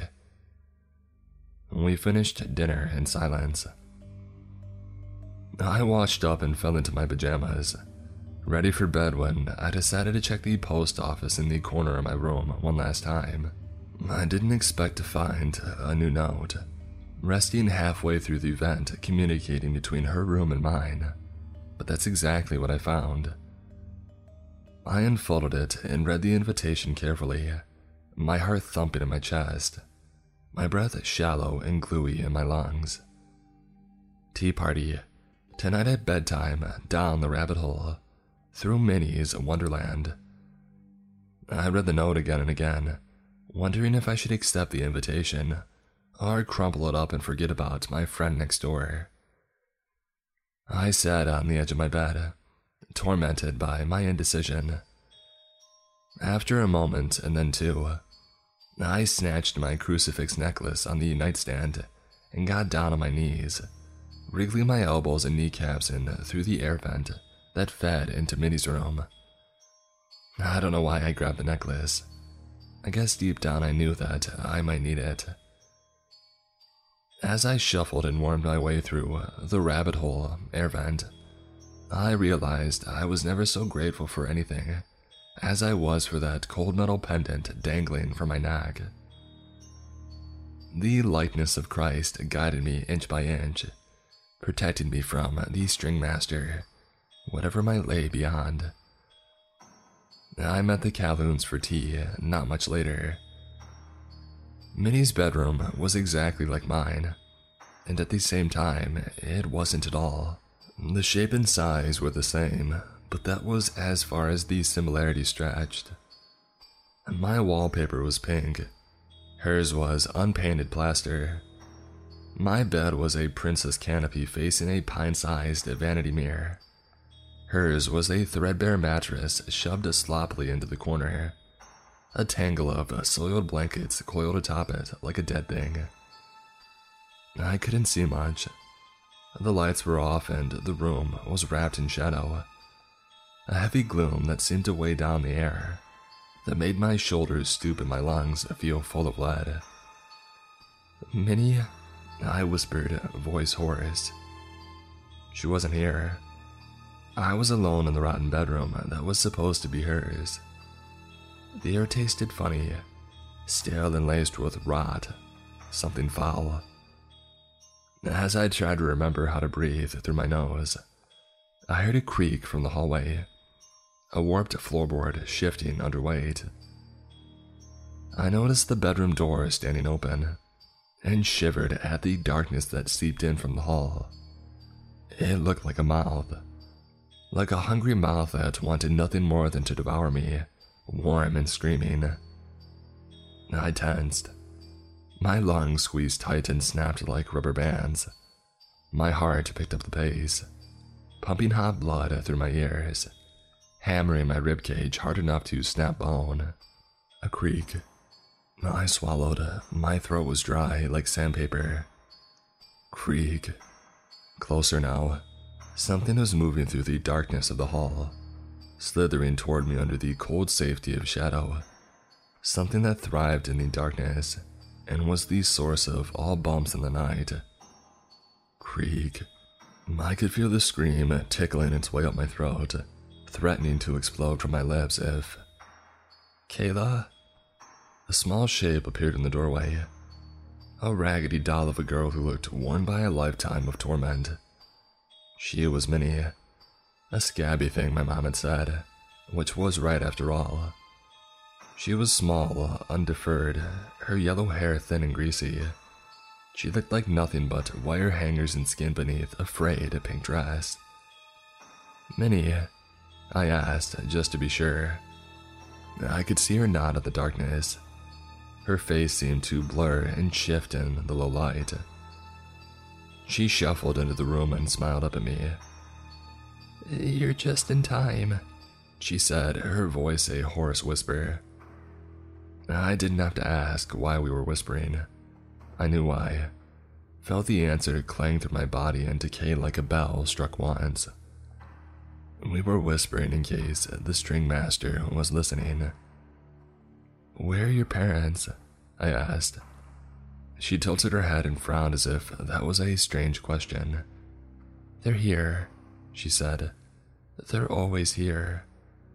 The lights didn't work in her house and I didn't ask why. Minnie led me up the hall, down the stairs and into the dining room. Thick candles, bubbling with melted wax, jutted out at odd angles from the counters and shelves, throwing weak light over the dimly lit space. Shadows seemed to flicker and dance at the corners of my vision, seemed to watch us with too many eyes and fang-filled mouths. As we passed the kitchen, I saw empty cupboards, no silverware or food to be seen, and wrapping the walls of the dining room were untouched moving boxes, stacked like giant building blocks. It was as though no one actually lived here, let alone a busy family of 3. The dining table, however, was set for a tea party. Sweet pastry, still warm and smelling of sugar, spiraled up and down in towers around a gleaming tea kettle and 4 rose-colored cups. "What are those for?" I asked, meeting the 3rd and 4th cup. Minnie just looked at me and smiled, not answering as she pulled out a chair and claimed her throne. I felt my chest tingle with dread as I took the chair opposite of her. My stomach was nodding in on itself, forcing hot bile up my throat as I watched Minnie painstakingly pour tea for 4. I should have left then.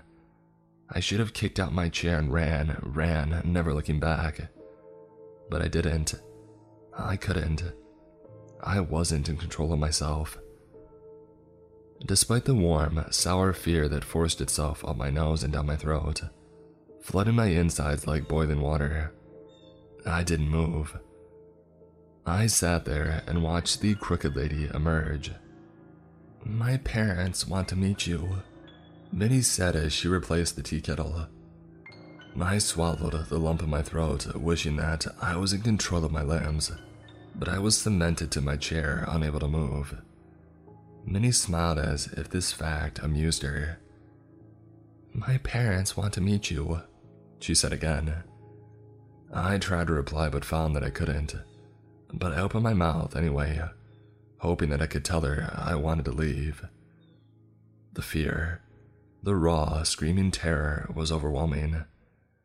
"String master," I croaked. I don't know where it came from, only that it did. Minnie tilted her head and grimaced. Her lips drew back on tiny, malformed teeth and she hissed, "As you wish." And then she broke apart. Minnie's face, the one that was so small and innocent and belonged to my next-door pen pal, twisted up as if torqued by an invisible hand, contorting and warping with bright agony. Her eyes dried out, shriveling up like slugs on hot concrete, and the upturned nose beneath them collapsed inward, leaving only a dark pit. A lone rattle issued from her throat as things began moving and writhing beneath her skin, slithering up and down her body like a hive of embedded insects. Bone crackled and snapped as the top of her head began to bulge, expanding and ballooning outward like an overfilled waterbed. A black insectile appendage, stick-like and covered with hair, snapped out of her mouth and groped at her expanding face with a gnarled, human-like hand. Her body, which had been so thin and fragile, shriveled and curled into the high-backed chair like tissue paper under flame. And then she simply tore, like the seams of a doll in the hands of a brat. Her body split apart with the sound of fabric ripping, misting the walls, table, and my face in warm red, as the string master emerged in all its crooked horror. Minnie's body, which was nothing more than a shell, fell away like a rubbery, shedded skin, as a tall woman-like creature claimed her place. It was a bulging, fleshy thing, throbbing with horrible industry, a number of insectile appendages sprouting from the coarse black hair of its form. Its head, high-cheeked and undeniably feminine, wavered and blurred like a reflection on water. 1 second, it was Minnie's face. The next, it was a woman's who must have been her mother. A second later, it was a man's, firm and set in agony. The string master expanded, joints crackling, popping, rising into a tall being that reached nearly to the ceiling. It towered above me as more faces cycled through its own. Dozens of men, women, and children I didn't recognize. Faces drawn in silent agony, forever imprisoned in the thing called the string master. I didn't scream until the pounding on the front door, and voices I knew. My parents were at the door, banging, shouting my name. They must have found my room empty, found the vent cover astray, and the tunnel into this nightmare. As the front door thudded in its frame, I found my voice and screamed. God, how I screamed. Minnie's tea party happened years ago, but I remember the next few moments in startling clarity. It's a sepia-toned film reel that branded itself onto the pink folds of my mind. As my parents banged and screamed, the string master shrank with impossible speed, folding in on itself while simultaneously expanding outward. Its fleshy folds found 2 empty seats and bubbled up into familiar forms. It was as though a man and woman were growing out of the upholstery on these seats flanking mine, expanding up and out like blow-up dolls pumped with air. I saw their flesh turn pink and warm with life, saw them blink awake in skin and clothes that was no longer theirs. And then the front door was banging open, forced wide by the spare key my parents still had, and they were rushing in, yelling, and then quieting as they saw the Calhouns and their daughter at the table set for tea. The string master was simulating normalcy, waiting for my parents to move closer, waiting to suck us all into a very dark place. All I could do was scream and scream. As my parents stepped up to the table, Mrs. Calhoun split apart as if unzipped, a dozen hairy tentacles erupting from her broken form. The insectile arms zipped around my mother and snapped her in before she had time to scream, sucking her down into a mass of liquid flesh that had replaced Mrs. Calhoun in her chair. I saw my mother melt like wax in the sun, her skin bubbling and blistering as she was assimilated into the string master, just another face for her to wear. At the same instant, hundreds of limbs exploded out of Mr. Calhoun and Minnie, whooping around the room like a tornado of flesh, an angry cyclone of meat that sucked in my father and me and pulled us down into a darkness where the only light was cold and gray, and it made me wish for death.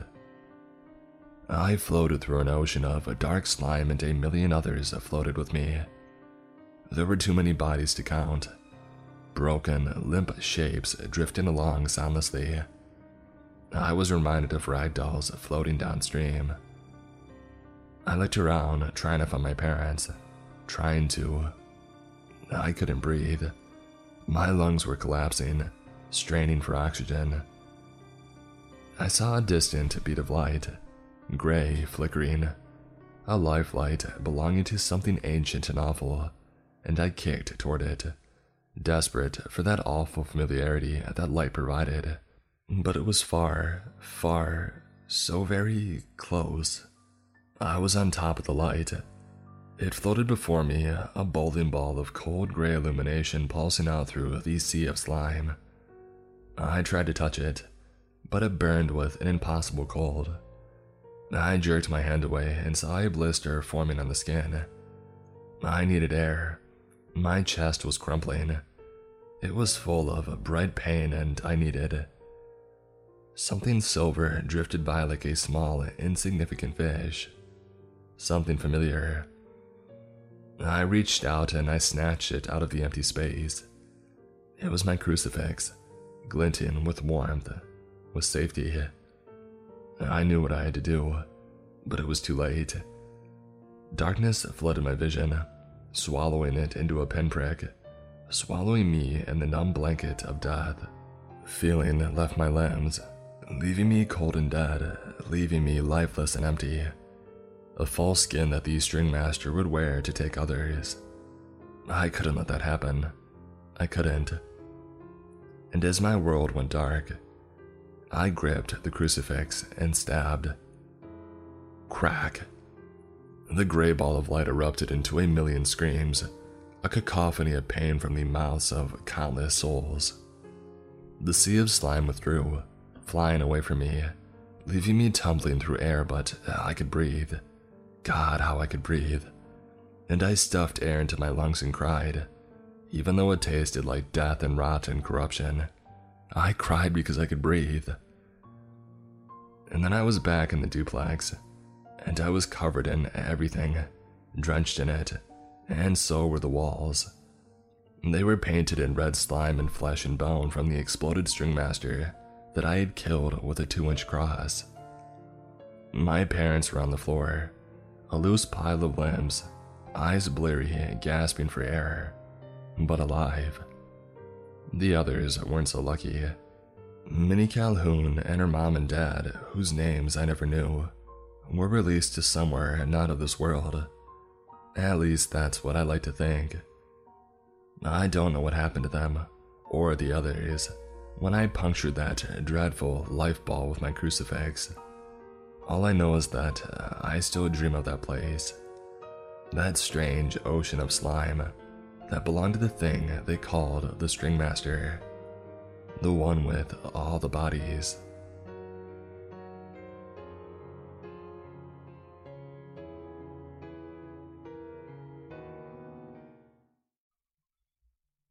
I survived the backrooms. I've been looking to go back ever since. Written by Leo of Alexandria.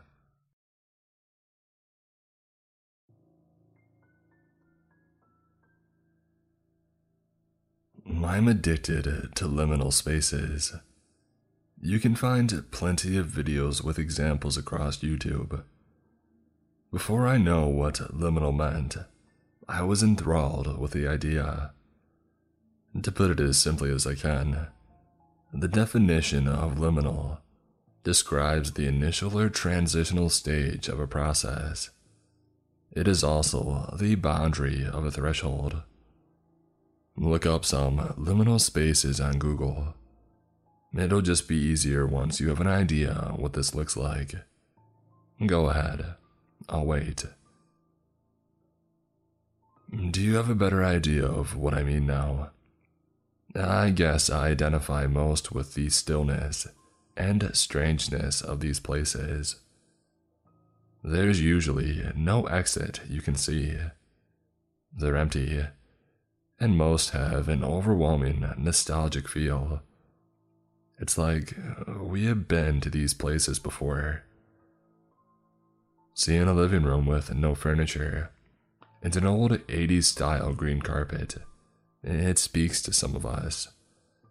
I'm sure most had a friend's place that looked like this, or maybe it was your own house. When you image search liminal spaces, there are a lot of hallways that pop up. I'm sure not many of us had hallways in our home, but you must have been to a hotel or two, right? It's familiar, but eerie. It's the best example of liminal. It's a transition. A hallway, it takes you somewhere.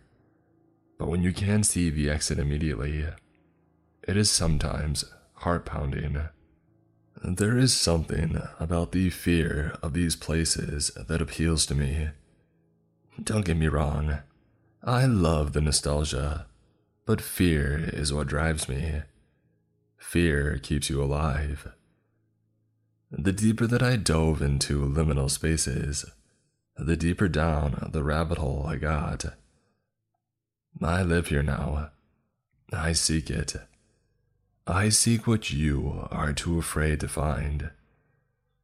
I've been in the back rooms and survived. My first time, I didn't even know what was happening. I had no idea that I was there. After I realized what happened to me and how fortunate I was addicted. You think it's hard to no-clip back to reality. Try doing it dozens of times. This is the first time it happened to me. 3 years ago, I was a deputy sheriff for one of the larger cities in the US. At the time, I was assigned to the electronic monitoring unit. We installed and monitored tethers or ankle bracelets. Each officer had a caseload of 30 to 40.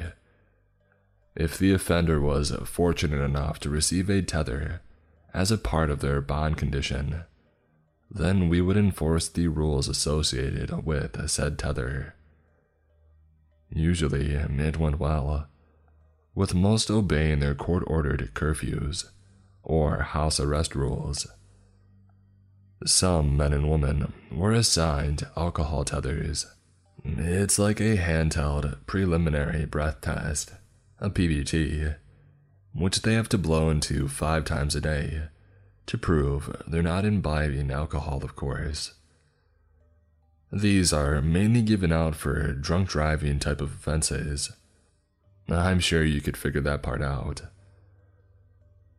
I was sitting at my desk, monitoring my caseload and doing paperwork, whatever encompasses my day-to-day work life. A partner of mine, C, came up to me, dropping another file on my desk. "What's this?" I said. "Name's not important. She's missed several blows. Can't get a hold of her.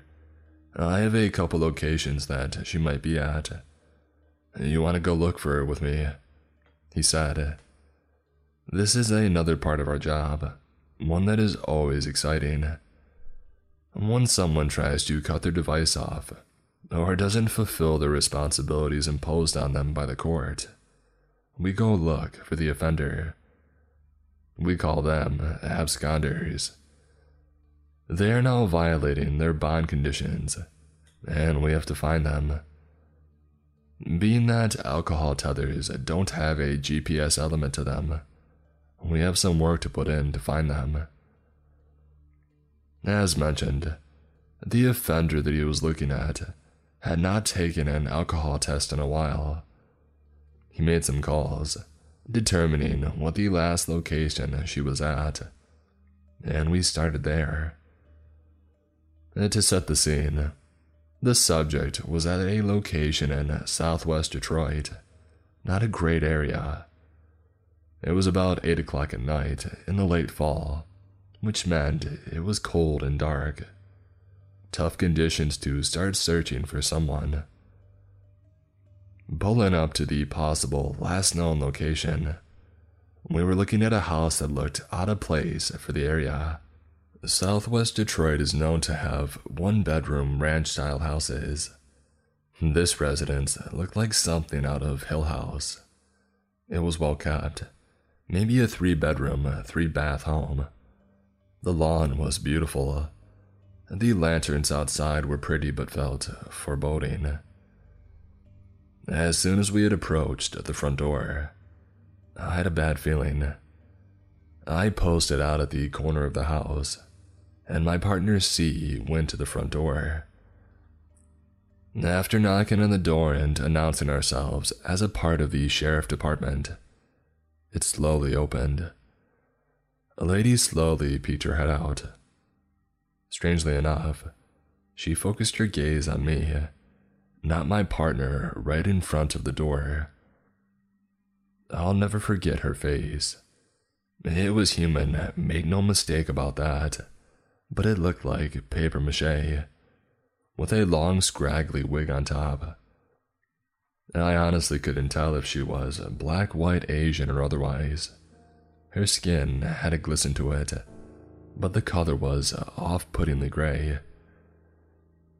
My partner continued with the mission. "Ma'am, we're with the sheriff department. Is Camille here?" She finally moved her gaze from me to my partner. Her dead black eyes stared at C for a moment before she finally spoke. "Camille, yes, she is here." My partner looked at me with a, "What the heck are we getting ourselves into?" kind of look. "Okay, great. So can we come in and talk to her?" C asked. Without technically giving consent, the supposed homeowner turned around and waved us inside. I made my way inside behind my partner. While C talked to the strange woman, I immediately noticed a ledger book on an older-looking desk right in front of the door. It had several entries from what appeared to be caretakers. The person signed their name when they arrived, when they departed, and a summary of what they did. As I suspected, these people were caretakers of sorts. This lady obviously could not take care of herself and needed some in-home nurse help. I quietly tapped my partner on the shoulder, showing him the book. The name of the person we were looking for was in the book several times, although she had not signed in on the day that we were here. Not quite sure what our next move was, we talked about searching this place. At this moment, I felt a bump on my leg. While we were talking, we both seemed to forget the lady that we were talking to. Looking down, I jumped back a bit, seeing the strange woman on all fours at my feet. She slowly looked up at me. "Camille," is all she said, and that is all she would say, getting louder and louder. "Camille, Camille, Camille." She was almost screaming. She scooted around on her butt, using her arms to move her body around the floor. Now we were in real disbelief. "Okay, man, let's just clear this house, and if we find her, we find her," she said. We both knew this situation was off, but started searching the house. The entire time, this woman was yelling for Camille, never once getting back to her feet, just kind of following us around on the ground. The time must have been around 9 o'clock at night, and it was dark outside. The inside of the home had one light on. There were no TVs or any electronics of any kind. The house had a strange feeling to it. The layout of this older-style home had about 4 bedrooms and 2 floors. Every time I left a room, I swear I was in a part of the house that I had just not been. I would enter a hallway and seemingly be in another part of the house, like I had entered a dimensional gap or something. The woman would sometimes be right behind me, crawling around on the floor without making a sound. I was starting to question how all of this was possible. At one point, we both entered the upstairs, which looked to be a regular upstairs, with bedrooms or maybe a bathroom at the top of the stairs. As we opened the door initially, it wouldn't budge. It appeared that it had been sealed shut somehow, like it had been painted over and over, and the paint had dried in the seams of the door. After putting in a little extra effort, the door opened, revealing an attic, not bedrooms. If you remember Paranormal Activity, when the guy finds a picture of his wife as a child in the insulation, well, that's what it looked like. There was nothing but storage space, insulation, and an older-style light bulb with a string hanging from it. The lady, she was just sitting at the bottom of the stairs watching us, occasionally yelling for Camille. After what seemed like an hour of searching this house repeatedly, going into rooms, I swear that I had just left. We finally called it, and we cleared the property. As we drove off, that woman was now standing right out in front of the door, staring at us as we left. According to when we called dispatch and when we cleared, we were only there for 20 minutes, but it felt like we were there for well over an hour or two. I don't know what was more unsettling, the fact that it was late at night, the lady yelling Camille's name, and scooting around on the ground on her hands and knees, her quietly showing up behind me when I hadn't heard her move at all, or the fact that she was standing at the door, just staring at us as we left. We have not returned back to this house. We didn't tell anyone the true story of what had happened. It wasn't until much later that I realized I was in some form of the backrooms. My partner too, I imagine. It's a miracle that we both survived. At one point, I opened a bedroom door and I was outside. Behind me, my partner had bumped into me. We both reached for our weapons, thankfully seeing that the threat was only each other. "I already searched out there," he said. I was confused, but I just let it go. I couldn't understand what we were doing here. That started my fascination of the liminal world. I began actively looking for this world again. I found it plenty of times. I quit my job with the sheriff's department. I now traverse the ethereal plane known as the backrooms. I've conquered the main levels, even finding some of the by-levels. I've traded and I met some other great explorers. I can't admit this to anyone, but I've been trying to find that original house that led to my first backroom experience. I have not found it, but I know it's out there. I'll travel for the rest of my life until I see it again, in this world or the next.